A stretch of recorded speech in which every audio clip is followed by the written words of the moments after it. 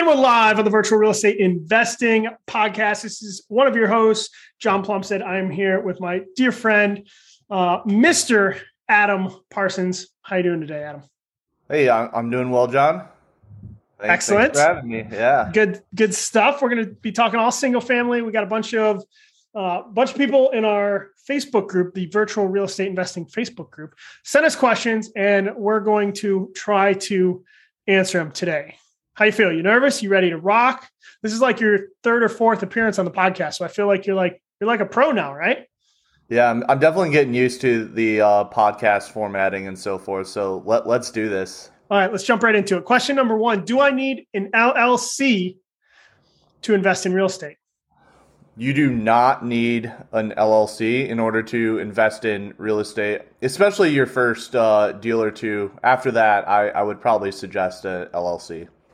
I think there's going to be lots of these questions that I'm just going to be like, wantrepreneur, right? Like the difference between entrepreneur and a wantrepreneur is an entrepreneur goes, I'm going to go make my first sale. I'm going to go make money. And a wantrepreneur talks about all the red tape they got to figure out before they get there, right? Ultimately, when you're making enough money or you have enough money to hire an attorney, then do that. But if you don't have enough money to hire an attorney, this isn't legal advice, but I wouldn't worry about it, right? I would just go out there and get the deal done and figure things out, because there's tons of entrepreneurs sitting on their couch every day, or, that have never done anything. So get out there and do deals. All right, next one. What is the best way to build a cash buyers list? Cash buyers list. Well, one, you can go to social media like in the virtual real estate group that you just found. You can go there and ask for cash buyers. Go to Facebook Marketplace and ask for cash buyers there. It really comes down to like, hey, do you want to get on our cash buyers list? Advertising deals on social media. And then you can use platforms like PropStream where you can source cash buyers from PropStream. I like it. The only thing I would add is there's another entrepreneur thing, is I see so many people trying to, quote, build their cash buyers list before they get a deal. Like, dude, it's so easy to build a cash buyers list compared to getting a deal. The only reason you're focusing on that is because it's easier thing to do. So go find a deal and then worry about the cash buyers list. Would you agree? Yeah, for sure, man. For sure. Hey, a good deal will sell. So excellent. Okay, next question. Should I look at my primary residence as a real estate investment? No. I would say it all depends on where you are. I did not look at it as a real estate investment. I looked at it like, hey, my livelihood is here. If I want a big backyard and I'm going to pay extra for it, I'm going to do that.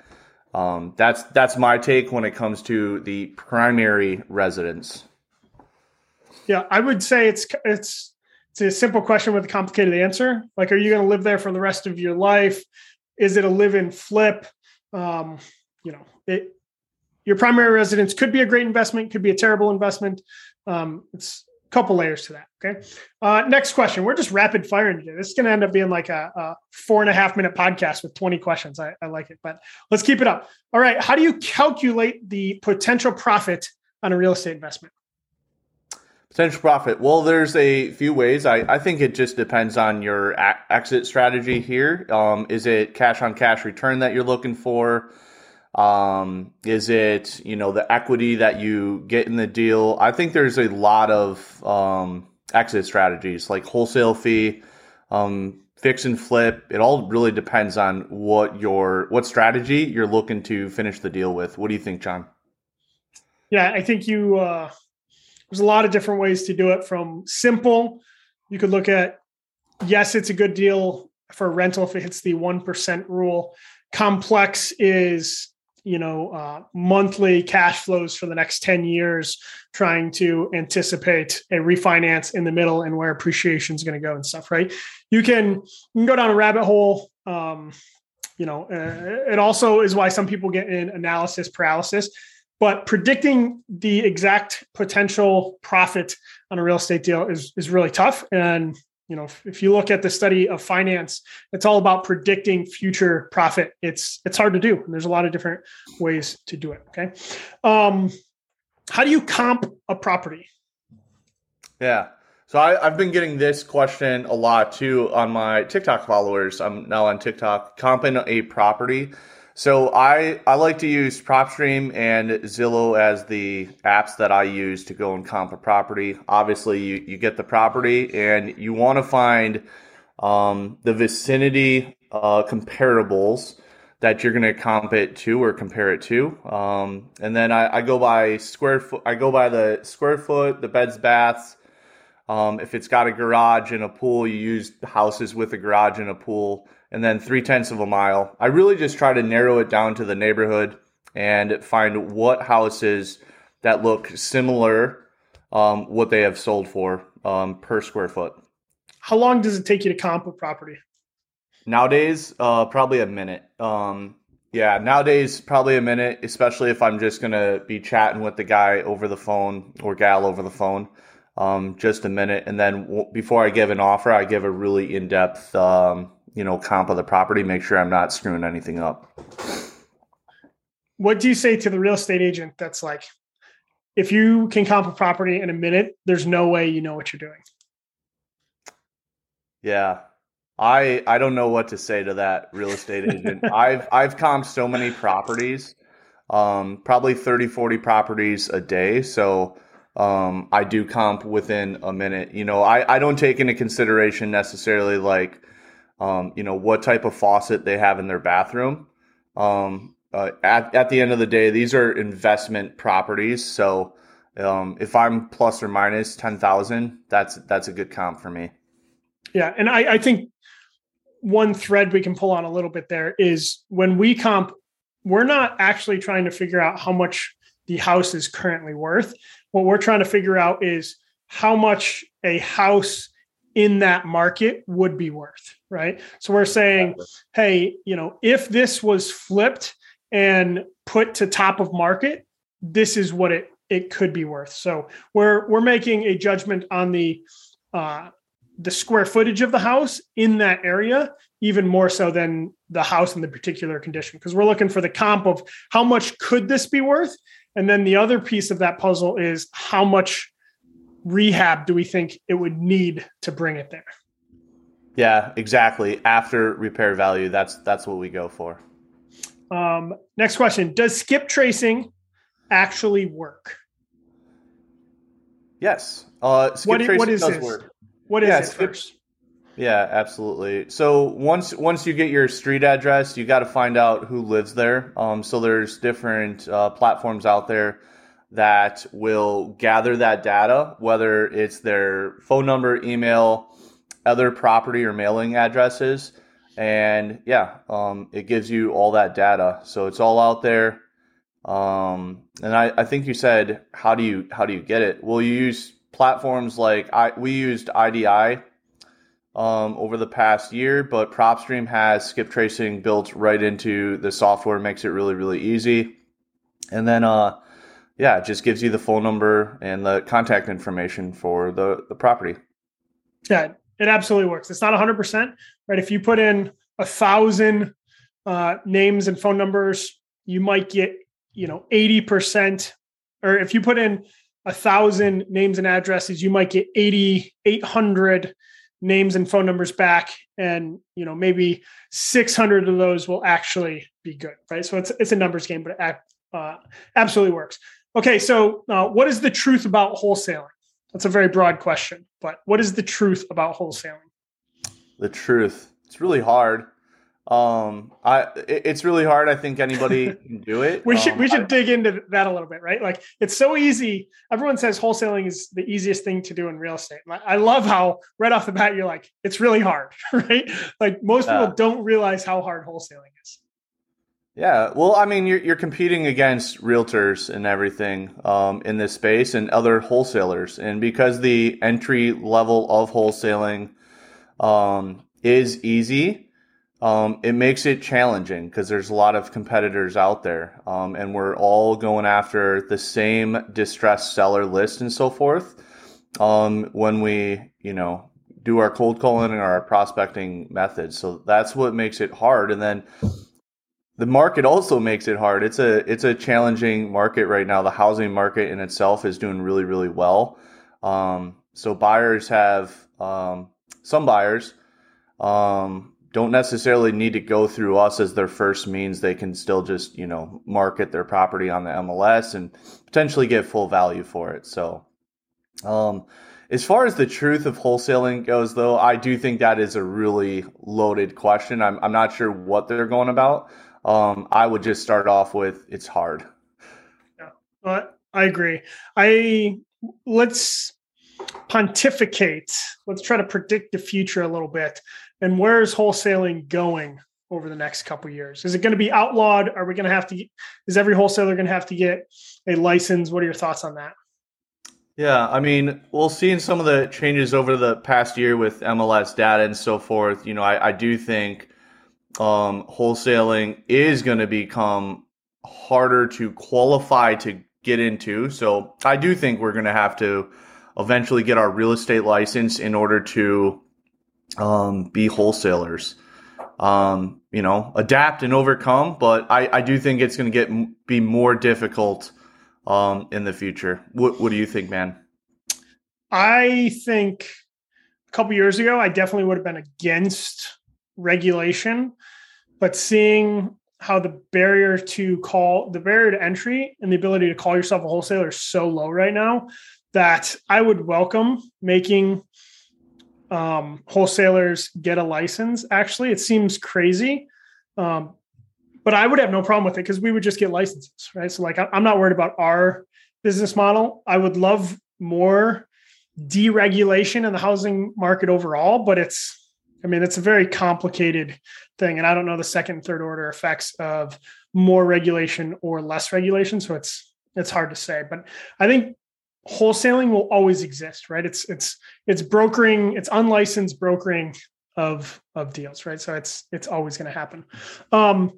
So this question has to do, I'm kind of rephrasing it here, but this idea of real estate investing, you can make money with equity, with cash flow, with loan pay down, and with taxes. But in wholesaling, you're missing a lot of that, right? So let's frame it like this.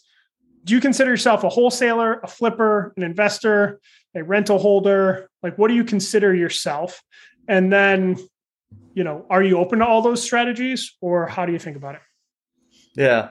I would still consider myself a wholesaler. That's the option right now in our company that, hey, if we can wholesale a deal, we will.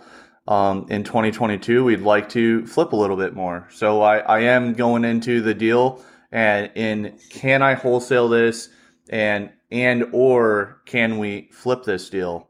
That's how I'm going into the deals this year. But ultimately, if the deal makes sense, we would definitely go after it, I think. Yeah, I think wholesaling deal is the quickest money, right? Flipping would be like the next quickest. And then, holding it longer term obviously would take longer. But I think if you have a deal and you have to decide, should I wholesale it? Should I flip it? Should I keep it long-term? Part of it is specific to that house, but a big part of it is where your cash flows are, right? And we're a young company that's still grinding it out, trying to meet payroll month to month, right? So wholesaling delivers cash flow in the shortest period of time. So that's kind of the hamster wheel we're on right now, which is good, right? We got to be honest with ourselves and be aware and hey, that's where we are. But we're definitely, as we look at wholesaling, as we look at commercial and storage properties, looking at, hey, how can we extend that timeline some, right? This one says, one of my friends did 2 wholesale deals and made $75K on each of them. That's it. But let's talk big fees, right? We see this a lot too. People claiming they got $75K wholesale fees. What are your thoughts on that? Man, good for them. I would say what they are not telling you is probably how much it costs to take that deal down. There may also be some other cost involved in there. And then the markets, right? $75,000, they might have got a $75,000 wholesale fee in San Francisco. I don't know that, but yeah, I think big fees are hard to come by.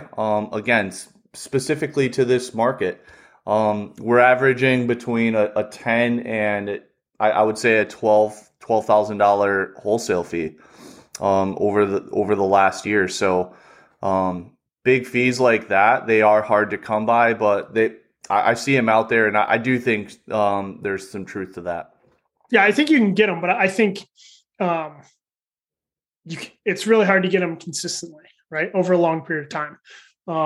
Okay, what about wholesaling from afar? We have all these people that want to travel the world. What do you think about someone wholesaling from Costa Rica? Or we work with a lot of Filipinos, right? What if a Filipino national wanted to actually wholesale properties in the U.S.? What are your thoughts on that? Yeah, it's you can do it. I've seen challenges, right? We're working remote from the areas that we've never stepped foot in one of the properties that we've wholesaled. So there's obviously challenges there, but it's definitely possible. You just got to wake up when your market is up and going to work and stuff, and make sure that you're prospecting or you got people in place to do that for you. But yeah, you can wholesale anywhere you want. I like it. How do you find a good title company? Calling around, I would say trial and error as well. What works for one person may not work for you and your company and the system that you have going. And then just reviews. Like if the reviews are bad, then just go somewhere else. Good. Couple more, and we'll bring it home. Advice for someone to do their first deal. Advice, yeah, just one, don't start with the cash buyers list. John mentioned that earlier in the podcast. And then just try to find a great deal. There's driving for dollars. There's cold calling, so you can skip trace or pull the PropStream list, distressed seller, go to your county records, get the list there, skip trace it, and then just get to work when it comes to actually calling those phone numbers. That's how you're going to find your first deal. But it's a lot of sweat. Let's talk price point. Some people specialize in the 10K houses. Some people specialize in the 100K houses. Some people specialize in the 500K houses. What is your feelings? My feelings, 10K is like Flint, Michigan, where houses are a dime a dozen there. And that's also going to be who your cash buyers are, right? They're looking for that $10,000 house. I really like the $100,000 a house and up when it comes to wholesaling. So there's just more meat on the bone, I believe. The tenants, the cash buyers, everything is a little bit easier to deal with when you're working in the houses that cost a little bit more. I like it. Let's do two more questions. One or second to last question. What's your favorite markets for 2022? Favorite markets. Well, we just pulled one of our markets in 2022. So I would say I would start off with Tampa. We have yet to get a deal yet in Long Tampa, but I feel really good about that market and the trajectory that's going. And then our other markets would be like El Paso and Fayetteville. I think both of those will do very good in 2022. I wonder, what do you think there's going to be any comeback in Killeen, Fort Hood, Bell County? I do. I think it's just oversaturated right now with competition. I think it's really competitive there. Not saying that Tampa and El Paso is not, but we've done better in El Paso and Fayetteville than Killeen. I would love Killeen to take off again, though. Good stuff. Final question. What are your current goals for learning, and what are you doing on kind of a day-to-day, week-to-week basis to increase your real estate learnings? Yeah, real estate learnings, I would say bigger pockets, getting in the forums more this year than I have in the past. I was just talking to John prior to the podcast about advanced learnings. My first couple of years, it was like that entry-level learning, YouTube videos with, Max Maxwell and Ryan Pinata and so forth, that entry level. And now I just got to raise the bar when it comes to 2022. So reading more books, the bigger pockets for them, and so forth. Good stuff. All right. You got any questions for me? Or are we wrapping it up? Let's wrap it up, man. All right. Good stuff. As your third, fourth, what do you know what number it is? Which episode this is for you? I think it's my fourth. Number 4. So number 4, bringing it to a close. I mean, I'm partial, but I think this was the best yet. I think it was a good episode. Some good questions. If you got more questions, go to our Facebook group, Virtual Real Estate Investing. Check us out on social media. I am at John Plumstead on Twitter. What's your TikTok, Adam? We're trying to grow your TikTok right now. What's your handle there? Yeah, TikTok is going to be REI with Adam. I guess at TikTok, but catch me out on TikTok. I'm posting there daily. Awesome. Thanks for listening. Take care.